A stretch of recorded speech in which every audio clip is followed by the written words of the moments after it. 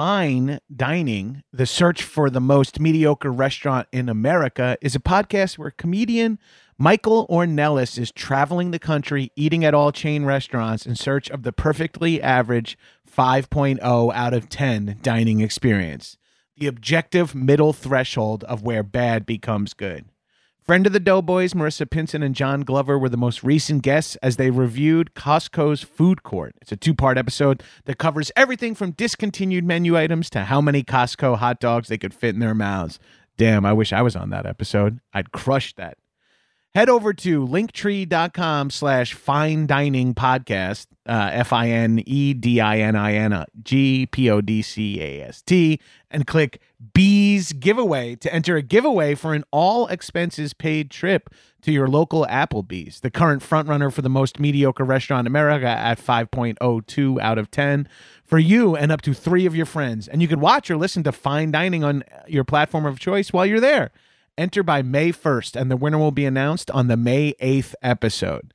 Disclaimer, $50 will be provided for transportation along with a $200 Applebee gift card. I love doing those fast read disclaimer things. Go give Fine Dining a listen. The search for the most mediocre restaurant in America. This is a HeadGum podcast.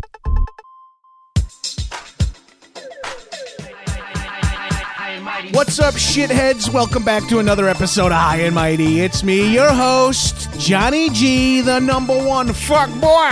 Your number one fuck boy. Your number one fuck boy. Your number one cuck boy. Topical. Hey, guys. Joining me, as always, in the High and Mighty studio is my nearly silent co-host, Arthur Gabris. He's crushing a Nylabone right now, so you might actually get a little chewing in the background, which I hear people love. Also joining me in the High and Mighty studios is an actual Italian, not like the fake Guido Italian I am, and a comedian, actual stand-up comedian, and podcast host, Giulia Rozzi. Thank you for joining. Yeah, that is what an intro to your podcast. Yeah, I know. Everyone, I should secretly film people watch me do that for the first time. I could often tell, like, I feel uncomfortable doing it. Like, I did not look at you while I did that. I mean, do you have to do it? Is that what the fans want? Honestly, I have no idea anymore because I don't even think I don't want it. I don't know. Fans is such an interesting word to use with these monsters. I have no idea what they want. I clearly have no idea what society likes or wants in their podcast. I just do this, put it up on the internet, and hope that Blue Apron likes it. Yeah. Are they a sponsor? Yeah, every once in a while. Okay. Haven't had one in a little bit. We'll see what happens. This is my career. This is the definition of my career. Great. This is great. Julie and I will be talking about television as a babysitter / elementary school education. Yeah, best friend. Best friend is the third parent, or in my case, first parent. Oh, ouch. But before we get into that, here's another thing we always do on High and Mighty. Again, I have no idea if the fans like. I also don't care, to be fair, what the fans like. This is, if you rate me 5 stars on iTunes and roast me in the comments, I will read it aloud on the podcast. So here we go. This is from Jesus H. Dix. Those who can't do and can't teach. Jean Grabass's enthusiasm does not match his execution. Claims to be into fitness, weighs 300 pounds. Claims to love dogs, has a pet rat. Claims to be an actor, but the only actor I've ever seen him do is a cameo as a drunk idiot finding a corpse in fake viral video on Bones. The dead body was fake. The deadbeat persona was very, very real. At least he's had 2 podcast episodes entitled Being Fat. He's really good at that. In the words of Dr. Temperance Brennan, Angela, give it a thumbs up. I find imbeciles amusing. Okay, Jesus H. Dix. Wait, you have a pet rat? Yeah, I guess they mean my little Boston Terrier. Or maybe that is a little bit of fiction for the sake of the roast. Oh. I do like the shout out of my Bones cameo. In the 15 years of me hustling, trying to do comedy, I'm glad that my recent Bones cold open credit Nice. That's like the shit that you do, and then you're like, that's what your aunt sees. Did you do Bones? How come you didn't say? I'm like, you didn't watch any of my True TV channel shows. For a very long time, credit that people would use, even though I had other credits, mostly Talking Heads. I think we're both in that same category. Lots of credits, little bit of money. Yeah, and but I have other TV credits, and every now and then someone would use Jimmy Kimmel, and people would be like, "Oh," like assuming I did stand up on it. I'm like, no, I don't know why it's still out there, but in like the early 2000s, I was in a sketch, no words. I just pick up a tray of food and walk away from Mick Foley, the wrestler. I mean, I'm like a child. Like and people would put, and I'm like, stop it. Stop. Like it's not a credit. Yeah, that's how I feel like when my IMDb for a long time was Late Night with Conan O'Brien, where I did one sketch, and then this sketch video I did with a friend called MILF Solicitors, which was like a MILF Hunters parody. So my two credits, like in parentheses, it would say like Conan O'Brien, comma, MILF Solicitors. I was like, I need to get more work. And I still haven't. All right. Let's see some more. Here's a quick review from the Hot Dog Whisperer. The title is Bad Job, and the comment is Step It Up. 5 stars. Cool. Okay, simple. That's all you need. All right. Here we go. Here's another quick one from Chalk Talk. John Gabris is like a fat Richard Spencer with worse ideas. Hashtag punch a fat Z. Okay. Right. Oh, man. Some of these just plain hurt. I love Richard Spencer's haircut, I guess is the best I could say about a modern neo-Nazi. Lock the Gate. This is from Nathan the Brown. John Galadriel from The Fuzz is trying so hard to be Mark Maron, but he can't even grow a mustache. Not true. John Gimli went from making millions as an actor, just like Mark, not true, to now podcasting in his house with his cats, Arthur and Tiffany, who he married, ? And just like Marin, he talks about Judaism too much.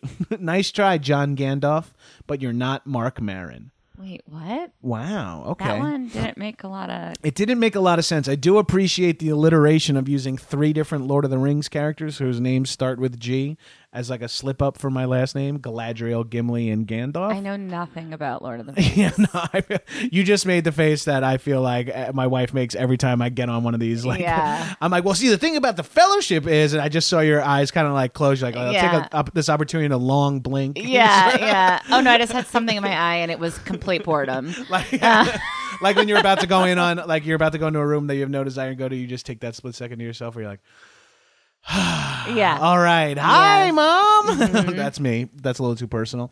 Guys, as always, rate me 5 stars. Roast me in the comments. See if you could do better than these schmucks. We gotta have. Let's see if we can get brutal. Yep. We haven't had a solid mention of my deceased father in a while, so let's get into that. Yeah, people.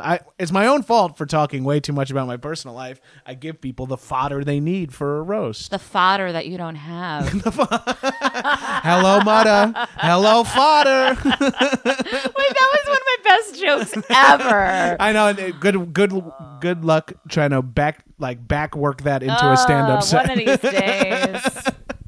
That's always my thing. I'm like, oh, that was a kind of funny joke. How the hell do I...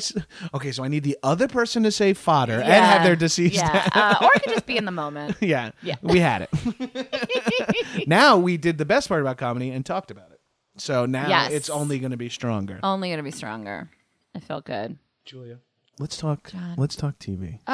TV. So when we emailed about doing the podcast, the first thing you said was like, I could go forever on TV shows, yes. I believe, something like that. And I too was a child of the television generation, and I guess I'm an adult of the golden age of television generation. Yeah, but it's different. Like when I say that I could talk about television forever, I mean the thing I miss was like sitcoms taught me all my lessons. You know, like I learned about child molestation from Different Strokes, the episode where Dudley got touched in the bathtub at the bike shop. Do you remember that? Yes, I do. And then I learned about rape from All in the Family when Edith almost got raped. Do you remember that episode? That one I remember, but I didn't see like that. I saw later on in life. Oh, I saw it as a child. Jesus. Yeah, and then I learned about child abuse from my dad, and also moving on. No. Hello, father. Yeah, he's Italian. It's fine. And but from Good Times when Janet Jackson was being hit with the iron.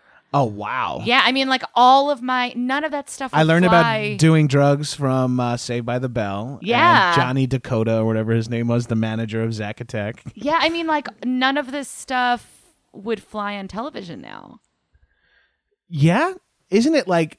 I guess, is it too cheesy now? I feel like there's still I mean, I guess sitcoms can't really do stuff like that. I don't know if it's partially too cheesy, partially I think like the whole PC thing. Yeah, I feel like it would be really intense if Goldberg's had an episode where someone was molested. But like if you're like watching Modern Family and Manny's like, I don't want to go to school today. Yeah, I mean, it was I learned about taking the door off your refrigerator from Punky Brewster. Right. Well, that was like a weird thing too, where there was no like internet or like way to disseminate information. Yes. So like you kind of had to go to the big three. Like that refrigerator door thing is so specific because I remember my parents telling me about it. Like, don't ever get into a fridge on the street. And then I was like, wait, what? Yeah. And I was like, first of all, I am a fat child. I know the only way I'm getting in a fridge is if a couple of bullies make me. And I was like, that's a major issue. And then like a couple of months later, the Punky Brewster episode aired. And I was like, what the fuck? Yeah. I mean, it was just all like, you learn about like race relations and like the gay jokes that used to be on those sitcoms. I mean, I guess inappropriate, but also like I learned about stuff from that. Yeah, it was, I guess they try to be a little more like less ham-fisted with their lessons in sitcoms now. It's still like there's lessons about family. Blackish, I think, does a good job with like some serious intent. Not that I watch that much of modern sitcoms, but Blackish, I've caught a few episodes and it's like they dealt with a police shooting. And and the election and like the activism stuff. I mean, I love that, and I'm glad there's some of that, but it's not this. But it is. You're right. I think it's because of like the internet. There's also just so much quantity and not necessarily quality now, which is like, but back in the day, you just had your basic like a TV show channels. had to be like, we should make a stance here. We should choose to be and we didn't have cable. My town didn't get cable until I was in 6th grade. This is Naples. This is my mountain town. No, Belmont, Massachusetts. We didn't have cable. They didn't have cable come to town until like, I don't know what sometime in the 90s or whatever. We were a big TV fan. We were a big TV family. Like we watched Wheel of Fortune and we watched Jeopardy after dinner every night. If my dad worked nights, but like the couple nights he was home. My dad worked nights. Oh. What time did your dad go to work? He left at like 1:30 and got home after midnight. He worked 3 to 11 in the city. Oh, okay. My dad worked midnight to 8. Oh, okay. He was an electrical engineer on the subway system. Oh, my dad was a lighting technician on the Fox 5 News. Well, look at so many lights. Yeah, look at that. A lot of lights. Hey, look at all these lights. I also love that you called me a real Italian. Yeah, well, because I am half Italian, but because my last name is Gabrus. But culturally, we like were raised Italian. Like my dad doesn't know his real dad, and his stepdad was German, but no need to get it. Arthur, will you stop giving? I kind of like it. I'm just letting the dog lick my hand. Yeah, if you have lotion or condensation on your hand, he's gonna go to town. It's kind of nice. It's weird. My wife lets him lick her feet, which I think is gross. But it's fine. Maybe I should have edited that out of the podcast. Well, Sorry, Tiff. my parents are both from Italy, and I always sort of blamed that fact on the fact that my sister and I watch so much television, because I was like, oh, they're immigrants, they don't know. Yeah. I also think we were raised we're not talking ages on this podcast, but we were raised like the ideas of how bad TV could be. Yeah. You know what I mean? Like we were raised like we were raised where we just learned that smoking and drinking and driving were bad. Like before I was born, my mom smoked during pregnancy with me, and cops would tell, like my dad would always be like, cops used to just say like, all right, get home. Like my dad's like, I'd like wrap my car around a parking meter when I was like 17, and the cop was like, there was like empty Heinekens all over the car, and the cop was like, all right, son, get home. I'll follow you. Make sure you get home safe. Yeah, I mean, I feel like there's a balance though. Like I'm not saying I want that to happen. We should be able to drink and drive. Let's be. But you should be able to get it even cheaper than an Uber pool to have a drunk person pick you up. Yeah. Just Uber, Uber. Uber. I don't It's know. Uber and then a skull emoji. Yeah, it's like you might die. But you can like follow all your friends to see how their drunk driving is going. This is horrible. But no, but I started watching Benny Hill with my family when I was like 2. Like I remember. That's amazing. And I was like such a perverted, not at 2, but like I was definitely like a perverted kid that like loved everything that had to do with like boobies. And yeah. That's why I loved Three's Company. Oh yeah, Three's Company was. I mean, it was like it was a porn with like the porn edited out. You know what I mean? It never flied it out. Yeah, those gay jokes. Never. It would never work today. I literally just talked about this I just recorded someone else's podcast this morning, and we talked about Three's Company. I want to be Mrs. Roper. Like I am not worried about aging anymore because my dream role is to just wear a muumuu and be like, I'm horny Stanley. You know, like that's my. Or I want to be like the inappropriate mom or aunt that's wearing like a leopard print bikini. Oh, like a Peg Bundy's type? Kinda yeah. like I want to be. Someone said this to me one time, and I thought it was an insult, and then I realized I took it as a compliment. She was like, I could see you being like a 48-year-old woman in a pool wearing like a cheetah print swimsuit, being like, hello boys. And I was like, thank you. Yeah. I would take that as a compliment. I am completely unfocused on this podcast now. I'm just picturing you as like a Fran Drescher type character. Yeah, and just being like, my husband doesn't give me what I want, you know. I'll have another white wine as long as you're bringing him out to like some young like biracial pool boy. Oh yes. Which will be my son because my boyfriend is black. I don't know. How dare you bring that up? How dare you? Well, you know you got him the gig. Yeah, I got him the gig. Now he's bringing me wine. Very special episode about disgusting things with your fam. And I learned about incest from Aunt Giulia on the OWN network. Oh yeah, no, I would rush home after school and there was no rules about television. I got home, I heated up a Celeste microwave pizza, plot myself Mama down. Celeste side up, you're getting a job. Mama Celeste side down, I'm getting a job. That's Wait, from what's that? Don't Tell Mom the Babysitter's Dead. I don't know why that Celeste pizza is stuck in my head forever because of that. Yeah. They flip a pizza to decide who gets a job, and Christina Applegate loses. Shit. Yeah. Yeah, so I would heat that up, and then I'd just watch. I used to watch like Santa Barbara or General Hospital soap operas. Okay. And then I would go right into whatever the After school evening. Well, after school, yeah, but then like it was the 8 o'clock to 10 o'clock thing. Oh yeah, your must-see TVs and whatnot. Yeah. And then so when I was in, so I went to Catholic school, kindergarten, 1st and 2nd grade, and then the school closed down. And my dad was like, why the hell am I paying for private school anyways when we grew up in like a good town? Yeah. So I switched to 3rd grade to public school, and I talked about TV all the time, and everyone was like really weirded out. And then there was this thing we had to do where you would get like the front bulletin board, like every student would get it for like 2 weeks, and you'd do like an about me, and my entire about me was clippings from, like in the newspaper you would get like the fake TV guide. Yes. That was like 1 day's worth of TV guide. So I mean, the entire board, there was no activities. It was just like TV. And I gave this whole presentation about TV. And then the kids started to be like, hey, Giulia, what's on tonight? I'm like, well, 8 o'clock. Okay, it's Tuesday. Okay, so it's Who's the Boss? Followed by, and I would like tell them the TV, and they started calling me Human TV Guide. And I was flattered until another kid was like, Giulia, they're making fun of you, right? And I was like, but it's so cool that I know so much about TV. And they were like, it's going to come in handy forever. Yeah, I know. And they were like, so I guess they thought it was weird because I didn't like do sports or like read a book or whatever. The look of disdain on your face during the words sports and books Yeah. said a little too much. Well, I mean, it takes a month to read a book. You know how many TV shows you could watch? Yeah, fuck, dude. God help me. I wish now that with my Netflix lets you download stuff onto your phone now. Really? So you don't have to stream everything. Some stuff is available for download. And now I'm like, I watched like 12 episodes of Love on a round trip flight to New York. I'm like, nice. I'm going to be so efficient because I unfortunately consider getting things off the DVR count as getting work done. I agree with you. But I think, but when you work, I haven't watched the second season of Love, so let's not talk about it yet. No spoilers. But it does, I mean, there's a reason why I work in TV and want to continue to work in TV and create TV. I mean, I know TV. Right.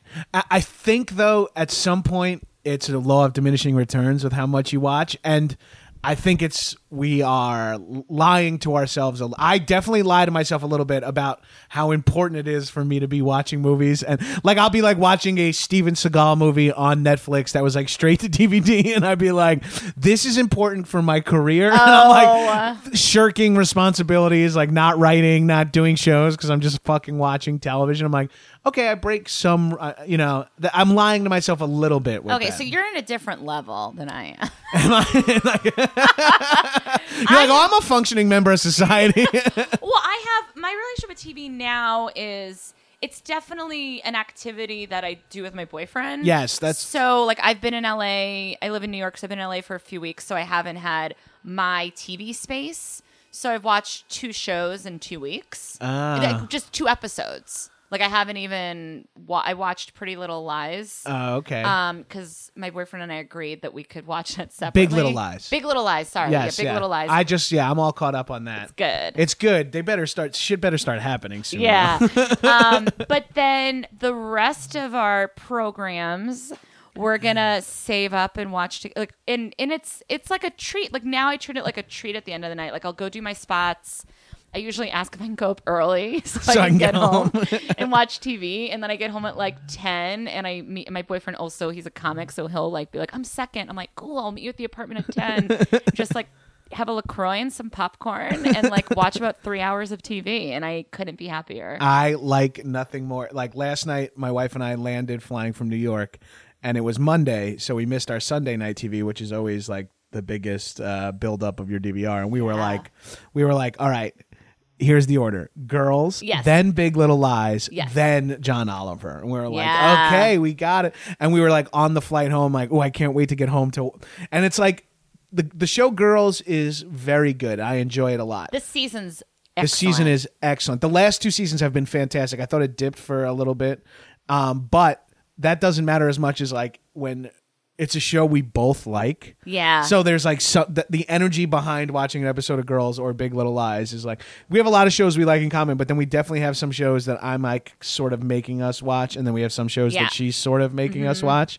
And the energy behind like a full blown cooperative show is like we were like, hurry up, sit down, let's put on Girls. And it's like we're watching it on HBO Go. It's not like we need like exactly. There's no the show that Will and I binged hard on. Like I don't think I've ever done this much of a marathon. Was Peep Show. Oh, I love Peep Show. I had always been a little like about British, because when people were like the British office is better than the U.S. office, but I didn't agree. I liked the U.S. office better. Yeah. So that was Then I decided that I would feel that way about all British comedy. Right. Did you see the U.S. office first? Yeah. Yeah, that'll do it too. Yeah. But so someone told me about Peep Show, and we watched it, and it was like last winter, I think. I mean, I don't know that we left the house for a while. Like it is so fucking funny. And it was nice because we work in this industry. Yeah. I really don't kind of past. I mean, I still feel I'm human, so I'll have jealousy once in a while. But you know nobody in the show. But I know nobody in the show. Because the problem with seeing people, on shows, I truly am, the more people I see that I know, the more real things feel. It's actually not a negative feeling anymore. Yeah. However, sometimes it's hard if I know the person too well because I don't believe the character. Yeah, or it takes you out of the show a little bit. Yeah. Where you're like, oh, that's crazy that Joe Mandy is playing the love interest or whatever. Exactly. But with a British show, it's like, so God, Peep Show had me like crying. Oh, I feel that way about Mighty Boosh. I really like Peep Show, I've but never seen Mighty Boosh. Mighty Boosh was my favorite. I got like they're like 15-minute episodes. They were it's a British comedy duo, and I turned it on and I was like, I love this show. And then I watched 4 seasons off of. I never pay for stuff. I usually am like, oh, I'll wait for it to come out this way or figure out a way to watch it. All right, I just bought all 4 seasons on iTunes. Like click, and I just watched them all. I have them on a hard drive, and I was like, I might pull them off and rewatch them soon because it's just such a fucking. Ooh, okay. And I felt the same way. I was like, it's just. I had seen The British Office and some other British comedy shows, and I was a big Monty Python kid growing up, but Mighty Boosh was just so silly and so weird. I was like, holy shit, I can't believe this is a show. It feels like it's being shot in my mind. You know, it was like that's such so an cool. awesome, yeah. Have you seen Chewing Gum? It's a British No, show. but that's on Netflix now. People have been recommending it. Totally. It is fucking hilarious. Yeah. Did you see? Now we're just having the conversation we would have waiting to go up at a comedy store. I know. At a comedy It's like, where it's just like, have you seen this? No. And then Yeah. until we find one we've both seen, then we can go, yeah. yeah, and then everyone's just slowly shutting off the podcast. Yeah, that's being fine. like, That's like a big theme in this show. If they're still listening now, more power to them. Yeah. Have you watched Fleabag? yes, Of course. I feel like you would really like Fleabag based on your taste in comedy. I appreciate that because, like, I had a couple of meetings I've had over the past year that people have been like, your writing, like, they associated me with Fleabag, which I took as such a compliment. As you should, yeah. I'm not saying, oh God, I hope that didn't sound obnoxious, but I'm like, oh, cool. It's nice when people recognize what shows you would be like a good writer for, or what your style is. Like, I believe the term people use is wheelhouse. Yeah, that shit in my wheelhouse. Fleabag is totes in your wheelhouse. Yeah, I totes love that. Rehousing. Yeah. Detour. I have not watched Detour, but I've been recommended that a few times. Yeah. And then this, The Path. The on Hulu? the Aaron Paul cult Hulu series I have not watched. See, that's the other thing too. There's like so much, and you need to gain critical mass. You need like 15 people now to tell you that a show is really good before you can if you're all there's I've wasted so many weird I watched all of Sons of Anarchy after it I aired. don't want to. Yeah, and I was like, this was really fun, but it got to be that was our popcorn where we would be like, holy shit, we've watched 3 hours of this fucking show, and it's not good. Yeah, people are. The amount of not hate, but just eye rolling when I say I've never watched Game of Thrones. I tried. I just can't. I don't really like period pieces. Yeah, even if that period is a fantastical period, it's still Do you watch it? Yeah, I love it. But I was a big fan of the books of the song Ice and Fire, the series before the. Okay. Yeah, if you can see by my bookshelves and art, I'm a little bit of a fantasy nerd. Although mostly the shit I just pointed out is a map of Long Island and pictures of myself. I'm also a raging narcissist and have an insane amount of pride for Long Island for some awful reason. I get it. I think because I was raised on those classic things. I can still watch The Golden Girls. By far, of all the old sitcoms, the number one that still works. Because I've watched old Three's Companies now as an adult, and I still I enjoy seeing the outfits and the characters and that kind of stuff, but it doesn't. Golden Girls still can make you laugh. Golden Girls still makes me cry laughing. These women have insane timing, and the writing is very good. And it's so infuriating that there has not been another series. Oh, you mean Hollywood hasn't greenlit something that features 3 older women?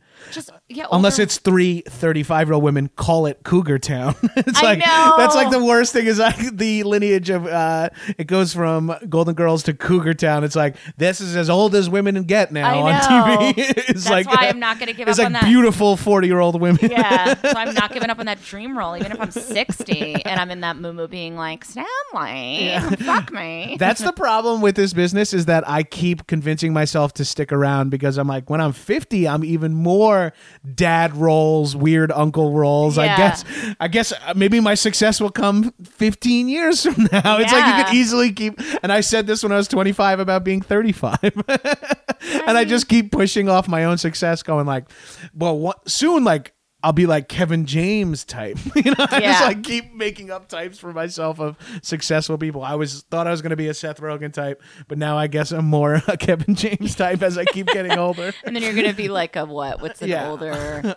I'm going to be like, what's his name? White Shadow, the president of SAG who just died, Ken Howard. I'm going to end up being like, I'm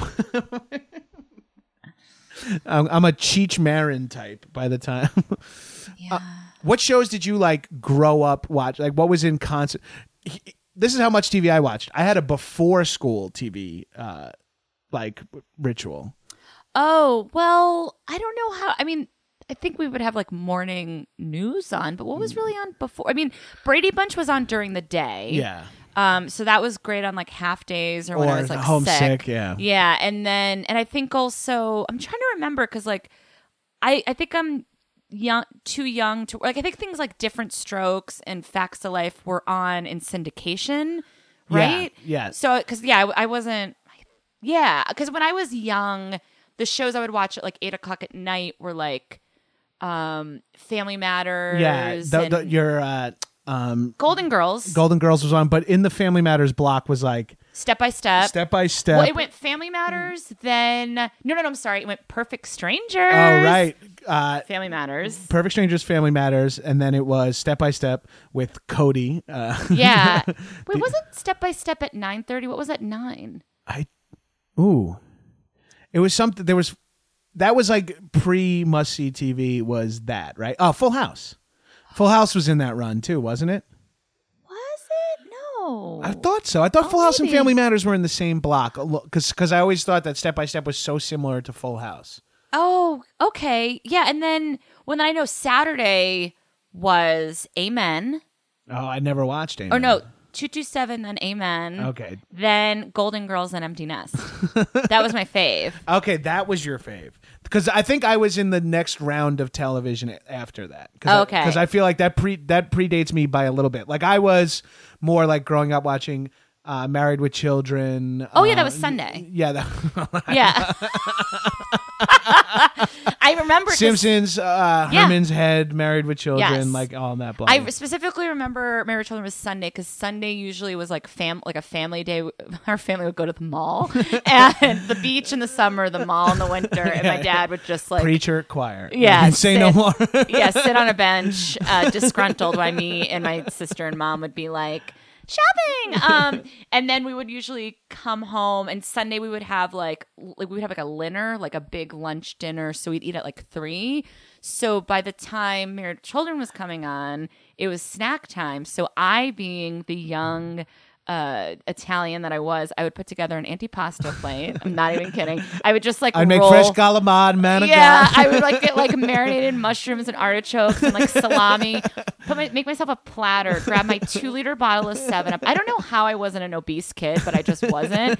And then I would plop down and watch Married with Children, and my dad would watch it with me, and then he'd try to eat my antipasto. I'd be like, "It's mine!" Like, and it was just that. Antipasto and 7-Up to LaCroix and popcorn. I You have know. grown. You went from such a little Italian peasant child to a full-grown hipster white adult. Oh no, LaCroix and Smart Pop, or I know. Once in a while, I'll get like a baguette and some olive oil and some salami, but I mean, my body can't. we can't do it. No, Can't do you're it the preaching way- to the choir. That's like me and my wife eat like charcuterie like 5 days a week. It's Oh, like I we're gonna love die.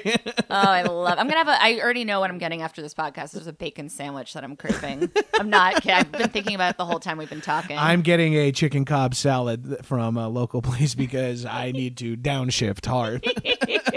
I was just in Long Island for a christening while we're having insanely Italian stories. I flew back to Long Island to go to a christening, and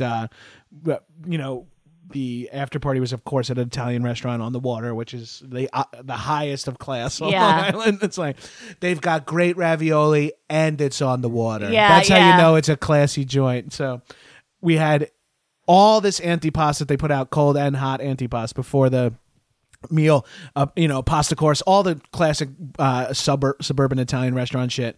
But then my mom, being like, whatever you want to call her, she was like, well, was there leftover antipasta? And the guy was like, yeah, and she was like, well, we want it, we paid for it. So we took home like 6 containers of cold and hot antipasta. Of course you did. And then heated it up that night like 6 hours later and ate it all. And so I am like, I can't have salted meat for like another day and a half. Yeah. The whole like, where's the rest of our food? 100%. Also, so you call it antipast. Yeah. No pasto? No, I don't know. That's how we call it.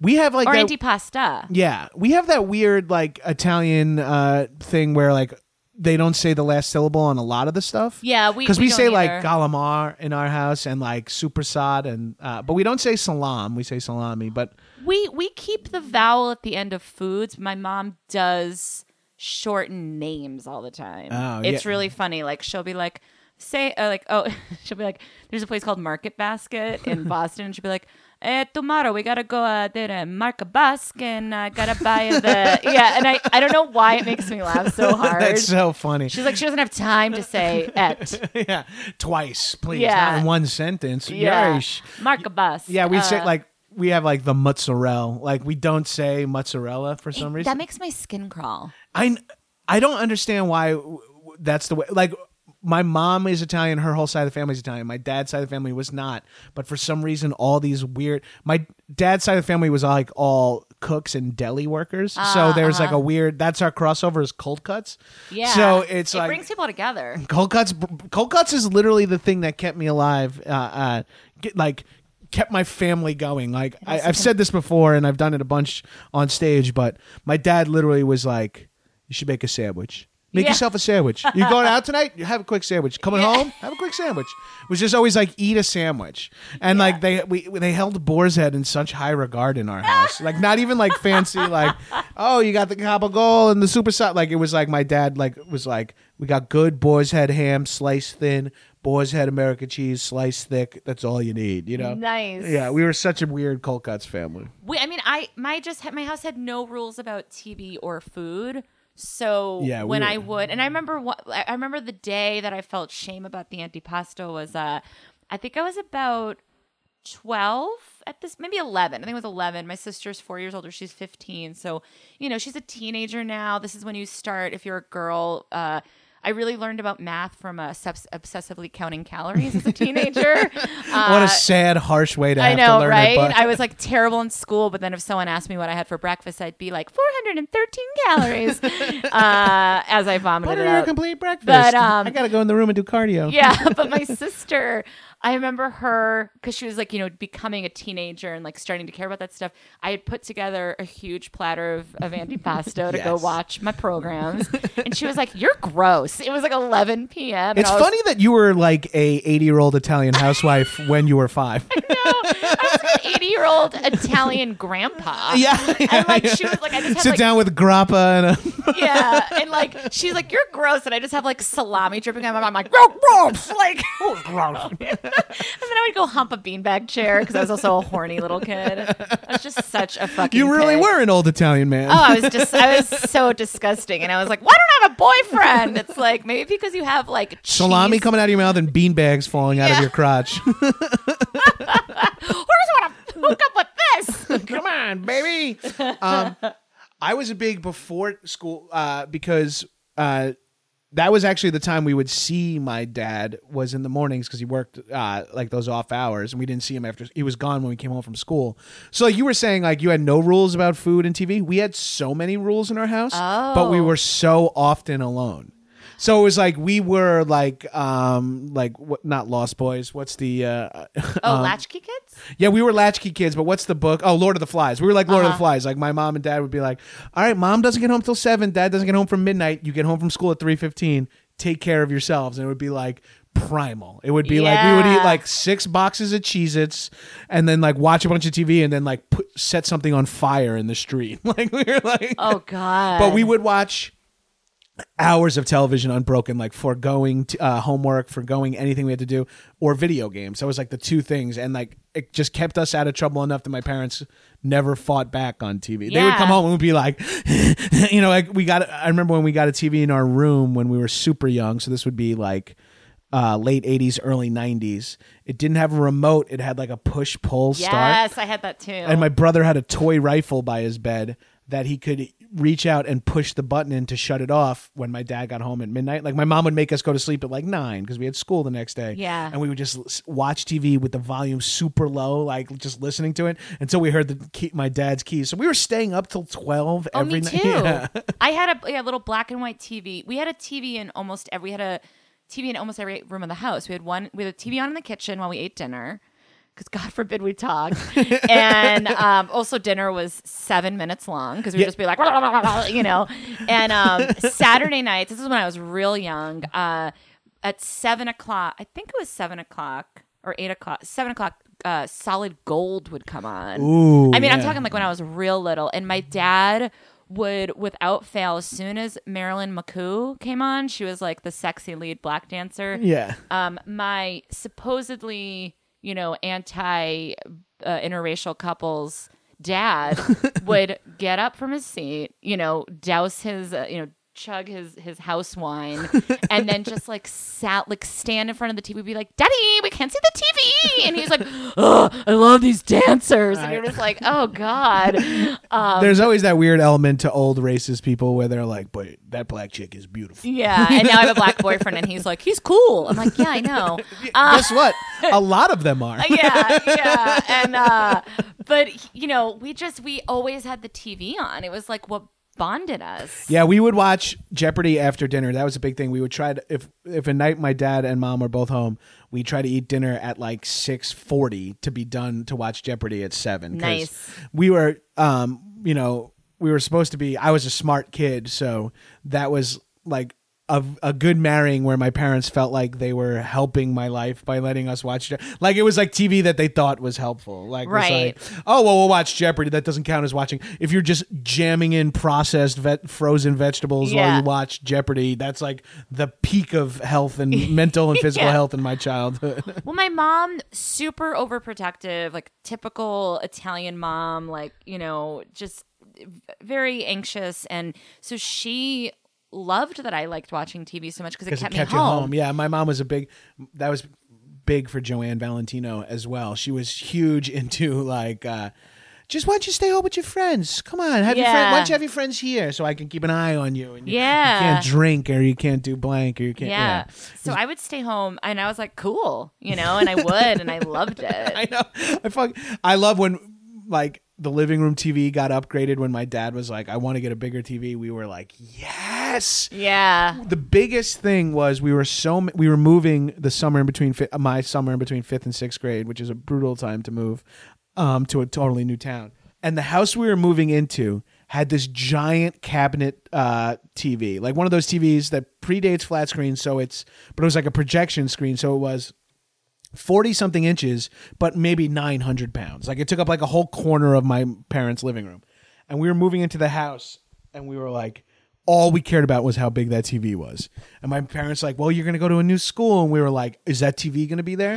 To the point where my dad, like we later learned, had to like overpay the resident. Like there was no way they were going to take that TV with them. It was too big. But my dad still like because we brought it up so many times in front of the people we're buying the house from and stuff, my dad had to like overpay like $800 just to keep that TV so we could be happy. Like, and then we were like moving, we were like, yes, the big living room TV. And then it was like one of those TVs that's so hard to see when the windows are open because the sun knocks it out and it's like kind of a shitty picture, but it's huge. I used to sit so close to the TV. Yeah, my mom would get so mad at me. The second she left the room, I'd go right back up to it. I feel like our generation is the generation of kids who had like a piece of white tape on the floor in front of the in the playroom. In our basement where was like our playroom, we had a piece of tape that was like, you're not allowed to sit in front of it while you play video games because it would be like you could only picture my wife called it out recently where I was like stoned just playing Xbox in the living room and she's like, I don't mind that you play video games, but I cannot see that face when I walk in. Yeah. It's like just like dead-eyed, slack-jawed. I'm like, imagine you're a parent and your kid is sitting like 4 inches from the TV, just visibly melting their mind and ocular cavities. You're currently listening to a podcast, so I'm assuming you've heard of Blue Apron. But did you know that Blue Apron has established partnerships with over 150 local farms, fisheries, and ranchers? So seafood is sourced sustainably under standards developed in partnership with the Monterey Bay Aquarium Seafood Watch. Beef, chicken, and pork come from responsibly raised animals. Produce is sourced from farms that practice regenerative farming. So this is like, we're getting food the ethical way. Blue Apron can be delivered to 99% of the continental U.S. and 99.5% of food deserts. God, I don't know what a food desert is, but I have no desire to live there. And because Blue Apron ships the exact amount of each ingredient, there's no food waste. So they're reducing food waste, getting the food. And you guys know cooking is like a better way to eat. You cook together, you build your family bonds, and it's cheaper. It comes out to like $10 a person for a delicious home-cooked meal. We got some here. Listen to some of these upcoming meals we got here. Spinach and fresh mozzarella pizza with olives, bell peppers, and ricotta salata. Sweet and sour salmon with bok choy, carrot, and ginger fried rice. And then here's one for Uncle Gabrus. Parmesan crusted chicken with creamy fettuccine and roasted broccoli. I might skip the fettuccine because I'm not really a pasta head, but that Parmesan crusted chicken sounds awesome. Guys, get yourself on Blue Apron. Trust me. Me and my wife cook some great stuff. We're still doing it. It's really great. It's less than $10 a person per meal. Trust me, the portion sizes are decent. I'm not lying. You would know I would complain about that. So check out this week's menu. Get your first 3 meals free with free shipping by going to blueapron.com/mighty. 3 meals free with free shipping. You will love how good it feels and tastes to create incredible home-cooked meals with Blue Apron. So don't wait. That's blueapron.com/mighty. Blue Apron, a better way to cook. Why don't you have a website? Listen, why don't you have a website? No matter what you do, you should have a website. And you should build that website with Squarespace. It's easy. It's an all-in-one platform. It's got award-winning customer service. We're talking you can set up your unique domain, and you can make any kind of website. Photography, portfolio, blog. Maybe for the younger people, a blog is like a YouTube channel, but with words instead of video. You could make a website that's just cute Boston Terriers that are humping throw pillows. I would definitely take a look at that one. Or cleavagey pictures of waitresses. No, actually, obviously everyone has to be consenting. I'm just thinking out loud about websites that might do well. Look, do yourself a favor. Use Squarespace. Make your next move. Make your next website. Excuse me. Let's do it, people. I haven't had an email from a listener in a little bit with the website they made on Squarespace. I'll shout it out on the next episode. Hit me with it, High and Mighty Podcast at gabrus.com. Send me your website. I'll take a look at it, and I'll shout it out. Start your free trial today at squarespace.com. Enter offer code MIGHTY to get 10% off your first purchase. That's right. Start your free trial today, squarespace.com. Offer code MIGHTY, and you get 10% off your entire first purchase. So if I'm home, I often will put on the TV. Mm-hmm. Not watching it, I just like the noise. Same. And it soothes me. It make I sometimes get a little uncomfortable when I guess I could put on music. Yeah. But there's something about the TV hum that I find safe. And I think it's because TVs were on in my house all the time. Yeah, They were I just used to have a always in the TV in this background. office that I would just put on while I quote unquote worked. Yeah. And then I was like, I think I have to get rid of it because Yeah. I was like watching Netflix here, a TV there. Like I was just like so in over my head. I was like, get rid of the fucking TV because I'm the same way. Music, podcasts, I feel like I need to constantly be hearing some sort of... Yes. And then you live in New York City for a long time, then move to LA and it's a little quieter and you live in like the suburbs and you're like, fuck, I miss like constant chatter and racket. Well, Yeah. I can't really write with the TV on, but I do better writing at a coffee shop. Yeah. Because there's still that noise. Complete silence is like, but... the thing I miss about TV a lot is... breaking news and specials. Remember like on was it CBS when they do like it'd be like a holiday episode like Charlie Brown's Christmas and they'd have that whirly rainbow thing, like, and it was a special. And I miss that. Like, I miss that you can, you know, I guess it's good that you can go back and like see that moment on SNL on your laptop, but it was so special to like gather around the TV. Yeah, or like the Simpsons Treehouse of Horror episodes come to mind. Is like growing up a Simpsons fan, it's like this week is the Halloween episode. It's like we gotta be sitting down 5 minutes before it starts. We gotta be ready to go. Yeah, it was so great. And now like sometimes I'll put on morning TV, like, you know, Today's Show or whatever, and there's the TV show, and then there's like scrolling news, and then there's sometimes two things of scrolling news, and I'm like, no, like, this isn't. It's too much. It's too much. It's upsetting to like put on like a TV channel, like a show like that, when they're like, it's going so fast. Like they're jamming so much into 4 hours of television for the Today Show, where it's like, up next, someone's going to show us how to make pasta carbonara the healthy way using spaghetti squash. But before that, her and her brother were raped by their teacher. And it's like, how are these? And then when the people come on, they're like, okay, cool. So show us how you make that. All right, we're running out of time. Yes. Okay, quick to the rape kids. And it's like, like, why do they? There was a segment once, and I always wanted to do something with it, but I didn't know what. But there was truly a segment on the Today Show. It was how to get ready for a party in under 2 minutes. And I was like, when the hell, like dressed for a party, when the hell are you ever going to be like at home lounging? You're going to get called. It was like, quick, party, 2 minutes. You cannot be late. You cannot be late. And so what they did was they had like 4 stations set up with 4 regular women wearing like skin-colored Spanx, so they were just like they're vulnerable in their like undergarments. Like Professor Goodbody sort of. And then on a mannequin next to them was a party outfit, and they would start the clock, and they had to, and so these women are just like manically like throwing on like pantyhose and like a necklace, and then the expert would come out and be like, see, what Carla did was she put on a dress, but with this statement necklace, it only took 2 seconds to add. And I was like, this isn't even, how is she an expert? This is like a disaster. Also, who keeps their clothes on mannequins? This is not good training.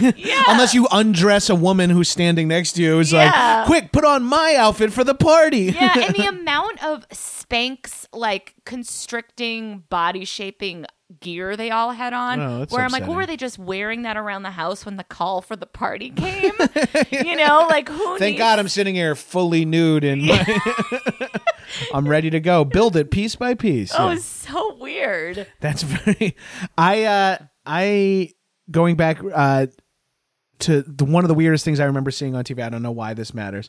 I watched an episode of Oprah with Guinness World Record breakers. Oh, and I saw a dude go through a glass table on a pogo stick. Like back it up. And I'm not positive if this is even real or if I'm blending 2 episodes together. But this dude comes out and they're like, "This is the hottest pepper in the world," and it's like, "That's a Guinness." And then this guy, he has over 40 Guinness Book of Records. He has 40 world records, the most pogo sticks for the blah blah blah. He goes, "Hot pepper, it's all mind over matter," and takes a bite of the hot pepper. And then he's like, a minute later, he's like severely distraught. He's like weeping and sweating, and it's like really upsetting. So they like cut to commercial. He comes back and they're all saying goodbyes or whatever, and then he comes hopping in on a pogo stick and he fucking flies through like the big coffee table they have set up. Not on purpose? I can't even imagine if it was on purpose. In hindsight, it was probably some a guy trying to attempt to make the first viral video or something like that. Oh, and that's the other thing too, is everything's a viral video now. Like, it takes it out of the moment. I've always been so curious about those Guinness World Record things, because again, on the Today Show, they had a girl who I don't know if it was jump roping. She was going to break a record and she failed. But what I didn't understand was, how do you discover, like, maybe I've broken a record. Right. You know, like maybe drinking the most LaCroix in a day, maybe petting a dog for X amount of hours. Like, how does somebody come up with like... I think you just got to search that and then be like, I get some dude from Guinness to stand there and watch you slam LaCroix all evening. And not pee. Just burping and... Yeah, it makes me think of the Brady Bunch episode where they were trying to do the seesaw Guinness World Record. Oh, yeah. Bobby and Cindy. And they were falling asleep on the seesaw. So good. Growing up, and I'll use this TV as a babysitter thing to talk about my origin story as a comedian. Growing up, A&E played Evening at the Improv from 6 a.m. to 7 a.m. every morning on like whatever, channel 44 or whatever that was. And when I got a TV in my room, I wouldn't have to leave for school till like 7:15, but I'd get up at 6 a.m. and watch 1 hour of rotating random stand-up comedians, and on the commercials, run and jump in the shower, come back and dry off in front of the TV, and then on the next commercial, run and eat cereal, then come running back and I would like get ready only in commercial breaks for like an hour while I watched and that was like junior year of high school. It wasn't even like super young, and I just was like I was a comedy fan. You know, I loved comedy movies. I memorized Cable Guy and all, you know, just standard young boy comedy nerd shit. But then I just watched so many different stand-ups of various skill levels, and I was like, and then my dad would be like, "Oh, what are you watching?" I'm like, "Some guy named Richard Belzer," and my dad would be like, "Oh, the Belzer is like he's got a big comedian. You should listen to this album." And I'd be like, you know, I just kept learning more and more. And I was just, it wasn't until I was like 25 that I was like, oh, that's probably why I got into comedy.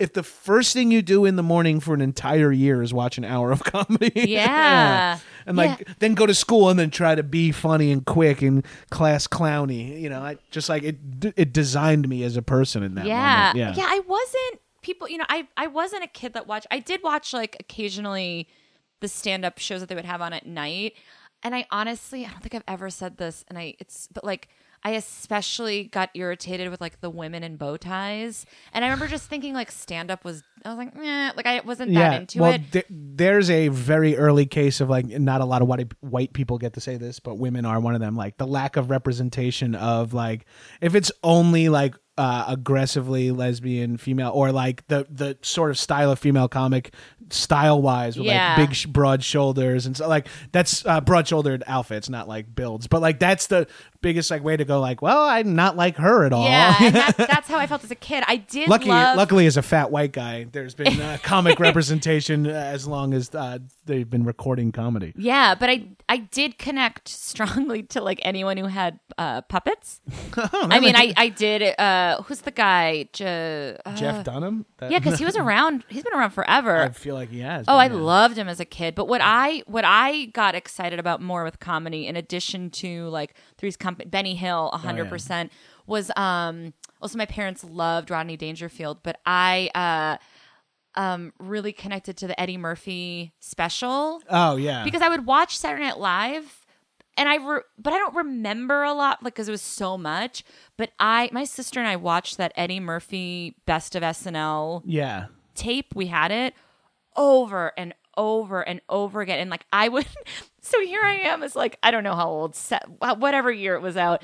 I'm impersonating Eddie Murphy, impersonating James Brown. Yeah. So I'm this like tiny little girl. After I had my antipasto and fucked a chair, I would go and be like, "It's hot in the hot tub." Too hot in the hot tub. I'd pretend I was a black man impersonating a black man. Oh yeah, good thing you didn't see Eddie Murphy Delirious when I did when I was like 10, and I was like, "Mr. T's a faggot." Doing all these like hyper offensive bits and like my parents are like laughing because a kid is like, I was like, "Oh, you don't want to get no AIDS lip." Like I was just doing shit that I had and then like I'm like, I was so obsessed with Eddie when I was a kid because of that SNL special, and then that turned me on to his stand up, which were like. You quote. I went to like my elementary school was like white people were the minority, and I like watched Eddie Murphy, and since I was a comedy nerd, I could bond with all the like cool black kids that way, and I'd be like, I knew all Eddie's material. I'd be like, Mr. G.I. Joe going underwater, try to find out where the bubble came from, you know, and they'd be like, yeah. And then in hindsight, what I'm doing is standing to a group of black kids doing a white comedian doing a black voice, and I'm like, this is awful. Well, we watched again to go back to like my dad, and it was really, and this is a very common thing in Italian households of like, oh, you know, there's the illusion that Italian people are racist, but it's Italian people and black people, at least I've found from my experience, lots of similarities. Oh yeah. And like our family's favorite shows, we loved Sanford and Son, the Jeffersons, like like my dad is the Italian Fred Sanford, 100%. My dad, every time the bill comes, and my parents, even we always go to places where my mom has a coupon. So like the bill for 4 people is $30. It's nothing, right? My dad grabs the bill every single time and he goes, Elizabeth, it's the big one. And he does the fake heart attack.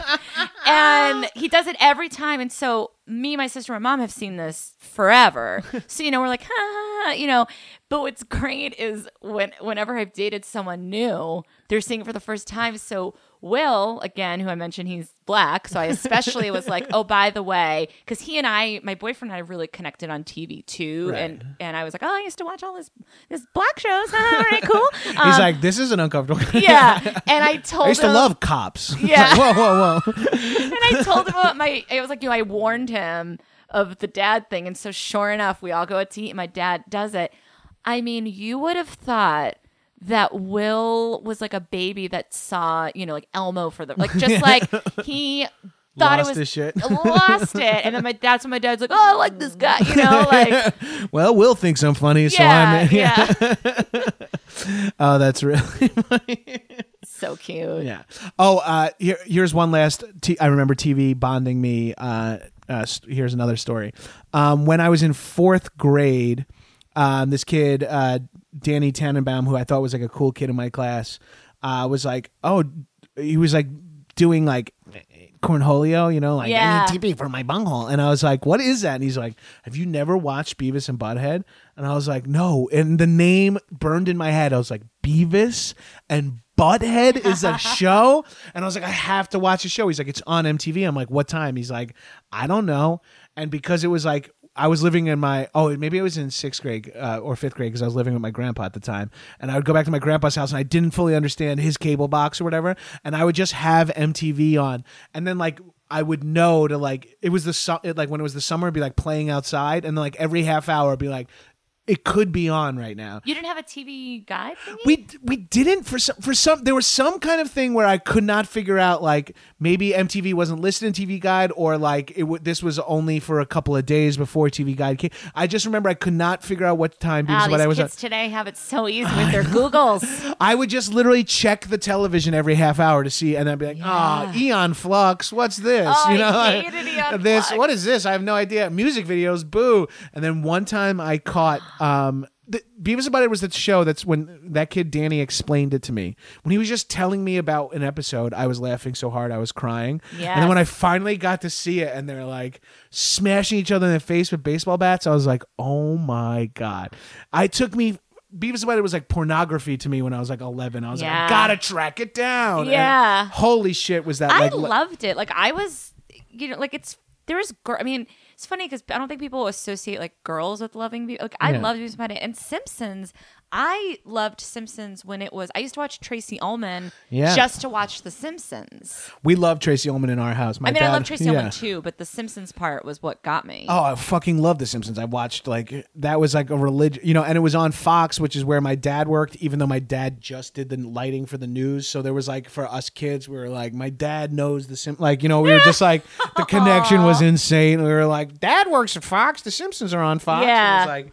So we were obsessed with The Simpsons growing up. And of course, like, talk about you learned all your life lessons from like different sitcoms. I learned what movies I needed to watch as like a little budding movie nerd from The Simpsons. Where my dad, I'd be like, Dad, what's that Bart's costume from? He's like, oh, it's from a movie called Clockwork Orange. I'm like, oh, I should check that out. I'm like, oh, I don't get it. Why is he grabbing his hat as the garage door closes? He's like, oh, it's from Indiana Jones. Like, you like learn movie. I'm like, oh, and there was a period of time when I only knew movies from that were referenced from like, I only like, yes, I guess I know that only because of the like Soylent Green is people. Like I only know from like a Simpsons episode until I eventually got old enough. My dad's like, yeah, you got to see it. It's Charlton Heston, blah, blah, blah. So like, I learned everything from watching television. Everything. Every single thing. Wow, I'm glad I went on that long ass tirade. I just got like exhausted.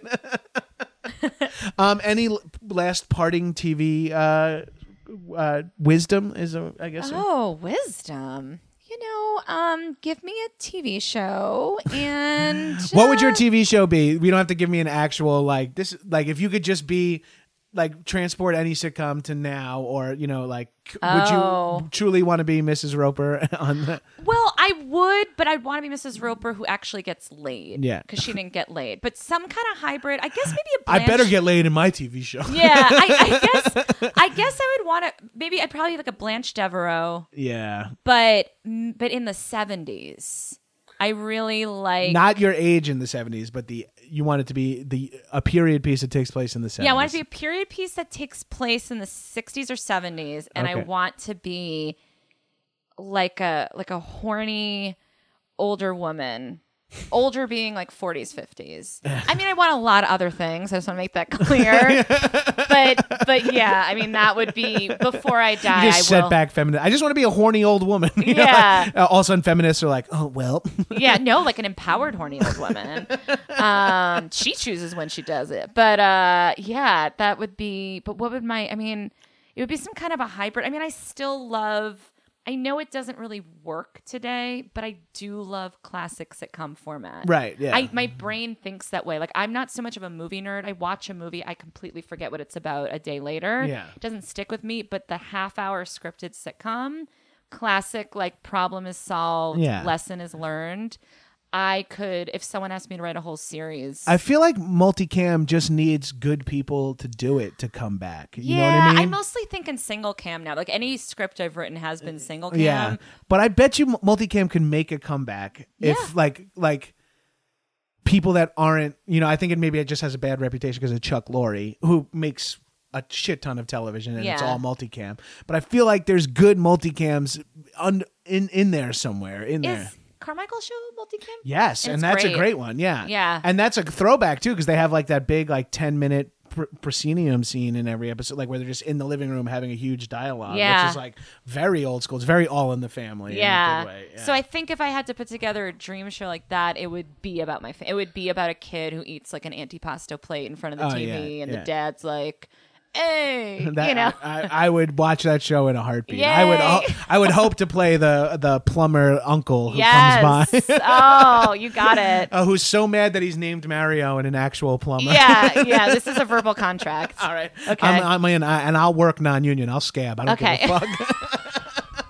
At this point, when that's taking off, I'll need all the help I can get.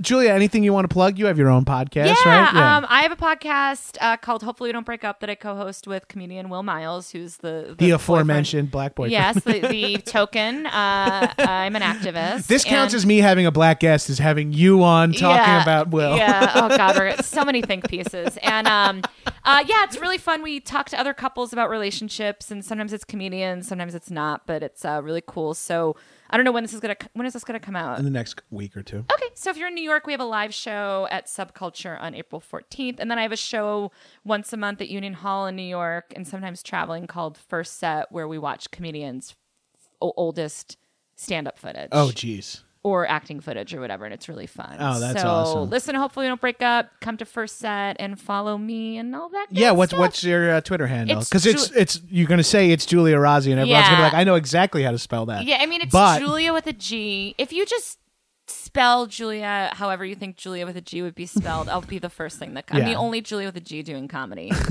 There you go. It's close call. There is a Giulia with a G that did a Playboy shoot in like another country, and they linked it to my website, and I was like, I don't look like this blonde naked woman at all. But leave it up if I get hits. If I get a couple of Twitter followers at it, I'll take it. Yeah. As always, I'm at John Gabris, no H in John or Gabris. Tweet at Giulia and I with what shows you guys grew up watching or that formed your childhood POV. As always, rate me 5 stars, roast me in the comments. I'll read them out loud. And guys, buy yourself a High and Mighty t-shirt at Gabris.com/shirts. Wow, that was a real businessy. That's about as corporate minded as I get, but please buy some fucking shirts. I think I get $3 a shirt. So please buy 1,000 shirts. Giulia, thank you so much for joining me. Thank you for having me. Bye, shitheads.